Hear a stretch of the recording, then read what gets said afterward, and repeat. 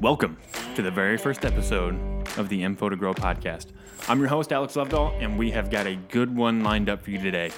I sat down with our Director of Discovery and Innovation, Brian Hashmeyer, and chatted with him about this year's upcoming planting season and what growers can be doing to get their season off to a good start.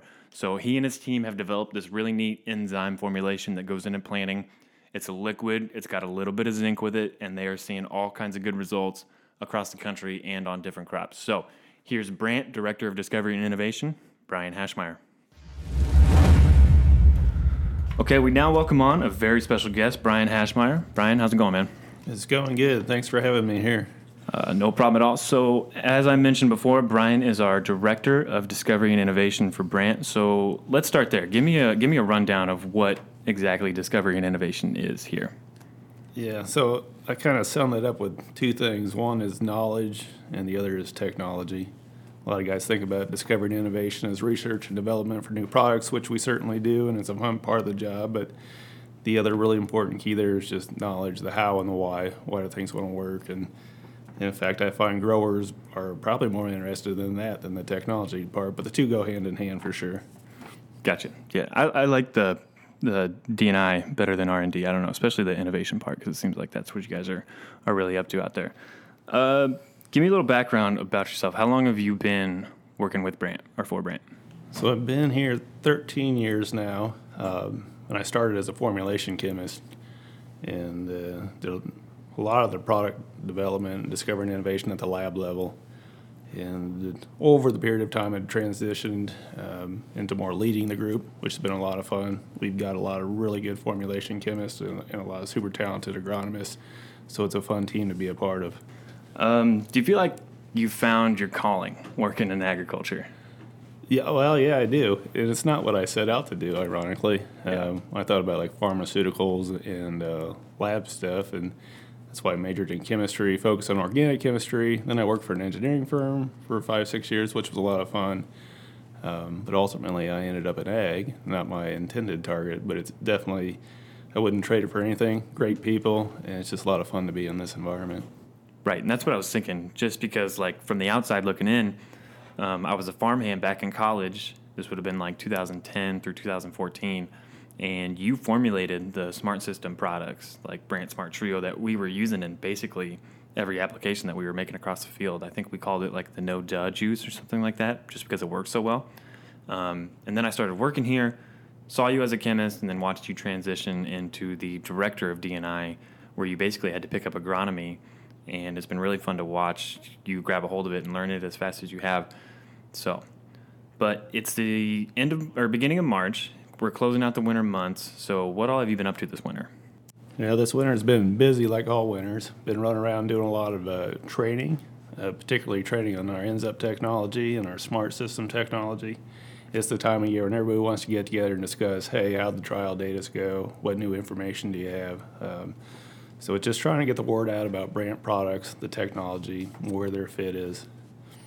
So I just want to reiterate to our listeners that that's kind of the purpose and the point of this podcast is that, you know, Brian can't be everywhere at once. He spends all his winter months traveling around doing these training and education programs. So this podcast is a chance for us to get the word out on what he's got to share. So speaking of which, you came up with the name for this podcast, Info to Grow.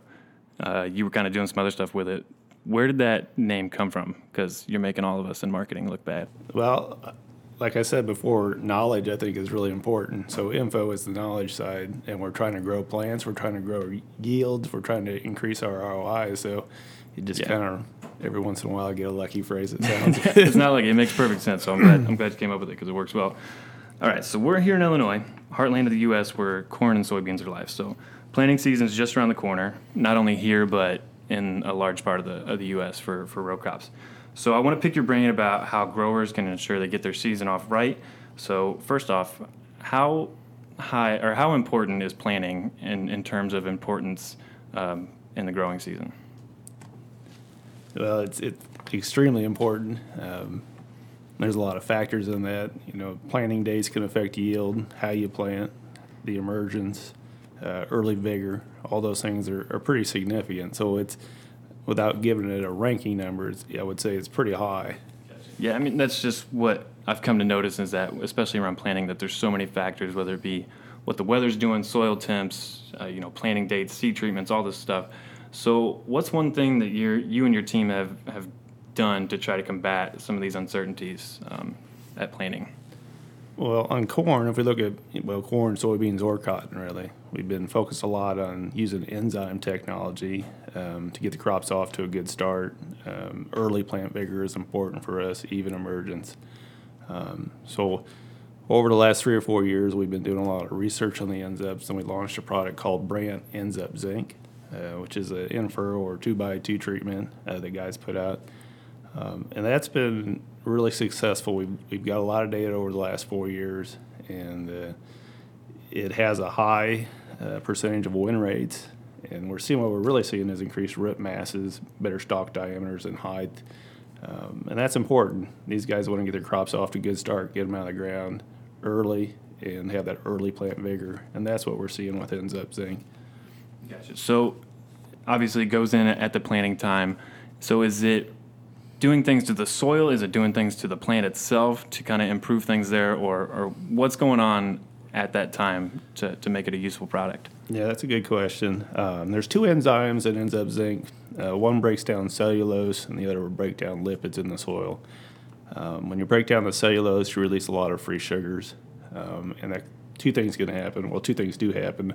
One is the free sugars are a good source for microbial growth, so we get increase in natural microbial population. And also, when the cellulose breaks down, the plant roots can actually uptake the free sugar, which they can use for growth. And then on the lipids, about 20% of organic matter in the soil is lipid-based. And the lipase enzyme breaks down those lipids. It'll release nutrients in the soil, and it also has a benefit on the microbial population. So we're definitely making a better soil environment for the crops to take off of. So plants obviously need all kinds of nutrients to grow. So why did you choose zinc to go along with these enzymes at planting?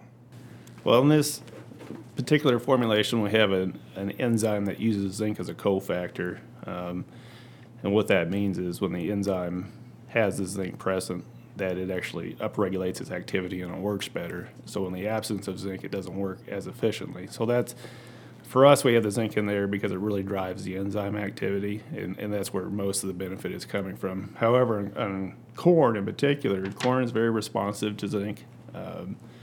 It's really important for root growth and auxin production. So it's pretty common practice in the corn belt to add zinc anyway for a lot of good reasons. So it's a nice little fit at that timing.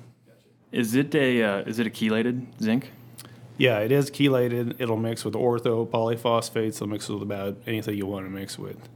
So you're free to mix it with any starter fertilizer you have without concern. I mean, chelates are really, really common for planting, right? Yeah, so zinc EDTA and citrates and ammoniated are the most common.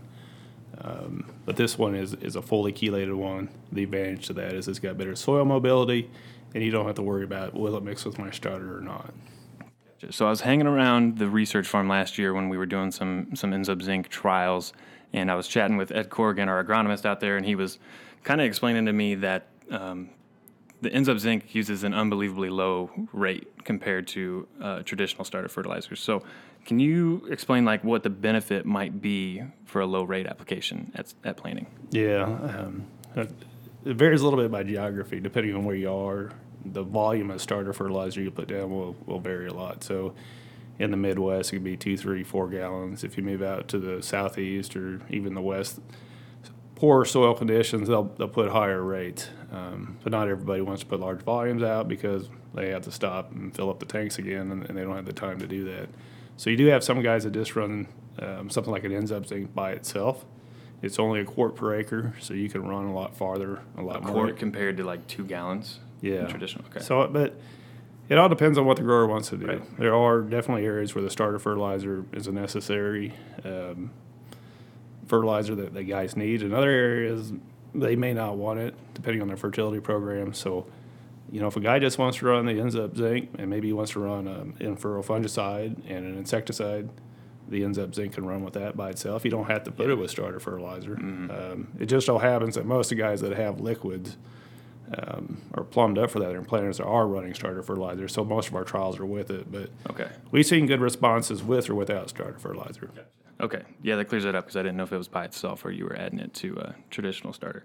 So you mentioned in-furrow there. This is a question I heard a lot recently was people would come up and ask, well, in-furrow or 2x2? So does it work well with both? Yeah, it can go either way. We can do in-furrow or 2x2. We like to have it within 2 inches of the seed. Yeah. If you start getting farther away from that, you might want to increase the rate a little bit more. But the way most planters are set up, they're usually within 2 inches of the seed. Is banded a thing? I feel like I've heard that. Yeah. Is that- Yeah, you can band it. You can band it right over the top of the seed if you want. Gotcha. Yeah, full disclosure, when I was a farmhand, I always missed the planting season because I was away at school. So a lot of the stuff I was like, I don't know what this is. So I had to look it up. But these are the different terms that I've heard. So we just got back from the Commodity Classic, the trade show down in San Antonio for a bunch of growers. And man, there's all kinds of buzz about enzymes. So it seems like a lot of enzyme products out there. So are all these enzymes in these different products the same? Is it the same type, or are there differences that people need to look out for? So you're definitely right. The enzyme vocabulary, or people using the word enzymes, is definitely a lot more popular. Now, if you look at Enzyme Zinc, there's very specifically on the label 2 enzymes listed, mannanase and lipase, and we know very specifically what they do. And there's been a lot of improvements on protecting enzymes, so they actually have long-term shelf lives and can last in the soil. And so we have a lot of work around that, and we're very confident that our enzymes have good shelf life and that they perform in the soil. What I am seeing is a lot of people saying they have enzymes, and there's nothing on the label. It doesn't say what enzyme. One of the common things for that are seaweed-based products, because they extract the seaweed and they say they're naturally existing enzymes, which may be true, but we're looking at enzymes upward of 10,000 times the concentration of that. Gotcha. So they don't have to put it on the label for registration or anything? Or they're just... Well, they just have it as marketing claims, or just, it depends on the states. Some states are a lot more lenient on that, particularly the Midwestern states. Don't we all know that? Yeah. If you go out to California, that won't fly, or the West Coast, but... Right. Yeah, so I mean, it's important to look at the guaranteed analysis on what the enzymes actually are, right? Yeah, if you have a product and the enzymes aren't labeled, and they don't tell you what they are, they don't tell you what the concentrations are, Yeah, be on the lookout. maybe ask some questions. Yeah, gotcha. So enzymes were a buzz, and then I see different things about microbes, kind of making similar claims to what your enzymes that you're talking about do. So is there a key difference in microbes and enzymes? I mean, I have no idea what the difference is, or if they're the same. Yeah, there are distinct differences. Number one, enzymes are not living organisms. That's one of the common misconceptions when I talk to growers, and I can see why they think that enzymes are a living organism like a microbe. They're not. They're these proteins that do a very specific function. So you can target very specifically what you want to do. Now, there are some similarities, because when microbes grow and they need to get food sources, a lot of times they'll actually produce enzymes themselves and exude enzymes. And some of the benefits you get from microbes are actually the enzymes that they exude. One way to get around that and have a more efficient product is actually identify enzymes that are beneficial and harvest the enzymes and put them out at 100 to 1,000 times more in the soil than they are. So in a way, we're kind of circumventing or almost leapfrogging over what a microbe would do and going very specific to the enzyme we want. And then microbes are a bit more fickle. You got to have the right temperature. They got to be near the seed. They kind of wait for the seed to germinate and for the radicle to come out. The enzymes can move through the soil a little bit better. A larger area of volume is affected. Don't get me wrong, I've seen some good microbial products, but we just felt that the enzymes were a lot more targeted approach. So that's the route we went, and we feel pretty good about it. How long's Enzup been on the market, available to growers? So it's been available to growers for 3 years. The first year, we basically took 40,000 acres, and it wasn't a large amount, but we just pretty well just got it out and got trial data. So then last year was the first full year of the product release and everything. Yeah, at any sort of volume. And so I guess third year, when I'm saying this will be the third full year of it. Okay, so 3 years on the market, and then how long before those 3 years did you guys trial? There was 2 years before that, so at least at the field level, and then maybe, the lab work I can't tell you. So it's been 6-7 years. Man, It takes a lot of times. You got to isolate the enzymes, find the right ones, figure out which ones are stable, protect them, do the greenhouse work, do the lab work, take it to the field. How do you control your? Because I imagine when you get a product like this, it's fairly exciting, And then is it kind of daunting to know like the task ahead to get this to market? It is daunting. But it's fun. Yeah. And the team I have, I give them a lot of credit because without that team and those experts we have, Lucas in the lab and Ed Corrigan and Andrew Peterson and Brad Walker and all those guys that are on the team, and they do one hell of a job for us. And so it's fun. It's more fun than it is daunting because that's what they do. That's what they like to do. Right. Remember, these guys are researchers. They have fun doing that, and to do new things and discover and innovate. That's what the group's all about. So, and we're blessed at Brandt to have a family-owned company that has a genuine interest in it and invest the money in it, because I know not everybody has that environment. And without that environment, we wouldn't have these type of products. So yeah, 7 years, and you think about all the time and money invested in this. I mean, it's kind of amazing. So your researchers, they're out there doing the trials before it goes to market, and they're the ones that gather all this data, and they make the recommendation for the label that goes on to registration. It comes kind of from the source from them. Yeah, so we get together as a team and we figure out a research plan. We go out and we run trials, and it's not just yield all the time. Sometimes it's stalk diameters and root mass, and ultimately the ROI to the grower is the big thing. But we need to figure out what's happening, what's it doing to the plant, and what are the benefits. So sometimes it can feel grueling, especially when the enzymes aren't working or whatever technology, and that's part of it. Probably, I don't know if people realize it, but probably at least 60-70% of what we try doesn't work. But you learn something when you do that. That's good that you can get away with that, because I think if 60 or 70% of my work didn't come through, I don't know if I'd still be working here. But no, that's part of the process. That's part of it. But you mentioned one thing there that I want to touch on, and that's ROI. And you mentioned earlier win rates as well. So can you kind of touch on what you're seeing in the field and how the product's performing and what all it's doing for people? Yeah. So a win rate for Brandt is anytime a grower, say he spends $5, he needs to get $10 back, so he needs to double his money. Yeah. So it's not a win. A win isn't a penny more than what he put in, right? No, not. I mean, everybody defines it different. Right. For us, it's like the grower has to at least double his money, because we figured that's what they're wanting. Mm-hmm. If they don't get that out of it, they're probably not that excited about it. If you look at win rates on Ends Up Zinc and corn, it's about 70%, which is, for a specialty product, is really good and really consistent. Soybeans, we don't have as big a data set, but what we do have looks very promising. Yeah. Which we didn't originally do a lot of trials on soybeans. It's been kind of interesting. So we've been running more trials lately, and then soybeans, it's been extremely good. Yeah. There's not a big infertile market, so we didn't do a lot. But now we're kind of thinking, well, we should have been doing that. So we're trying to catch up on that, but it looks very good on soybeans. And then cotton's the other one we've done a lot of trials on. We just started doing trials on wheat, and I can tell you for sure we're putting better root masses on and have better plant vigor, and we'll have a better idea about yield here pretty soon. Yeah, that's pretty awesome that the same formulation is performing well across the board on all different kinds of crops and even in different regions across the U.S. So, all right, well, I think that's all I have. So, man, we really appreciate the time and you chatting with us about planting season and how growers can get their season off to a good start. But we got to have you back on in a couple months whenever the crop's got a little life to them, and we can check in and see what else growers can be doing at that time to help maximize their season. So thanks, man. We appreciate it. Oh, I enjoy it. Thanks for having me. That's going to do it for episode 1 of the M-Photo-Grow podcast. We can't thank you enough for listening. Shout out to Brian Hashmeyer for joining us. He's got so much knowledge and information, so hopefully you learned something. But if you got questions or comments for him, you can reach out to him on Twitter. His handle is @M-Photo-Grow-On. Also, if you want more info about the products that we talked about today, you can head to www.brandt.co, or you can download the Brandt Product Finder app off the App Store. We're going to have more episodes coming your way soon, so make sure you hit that subscribe button. That way you can be the first to know when we drop a new episode. Thanks again, everybody, and we'll see you next time.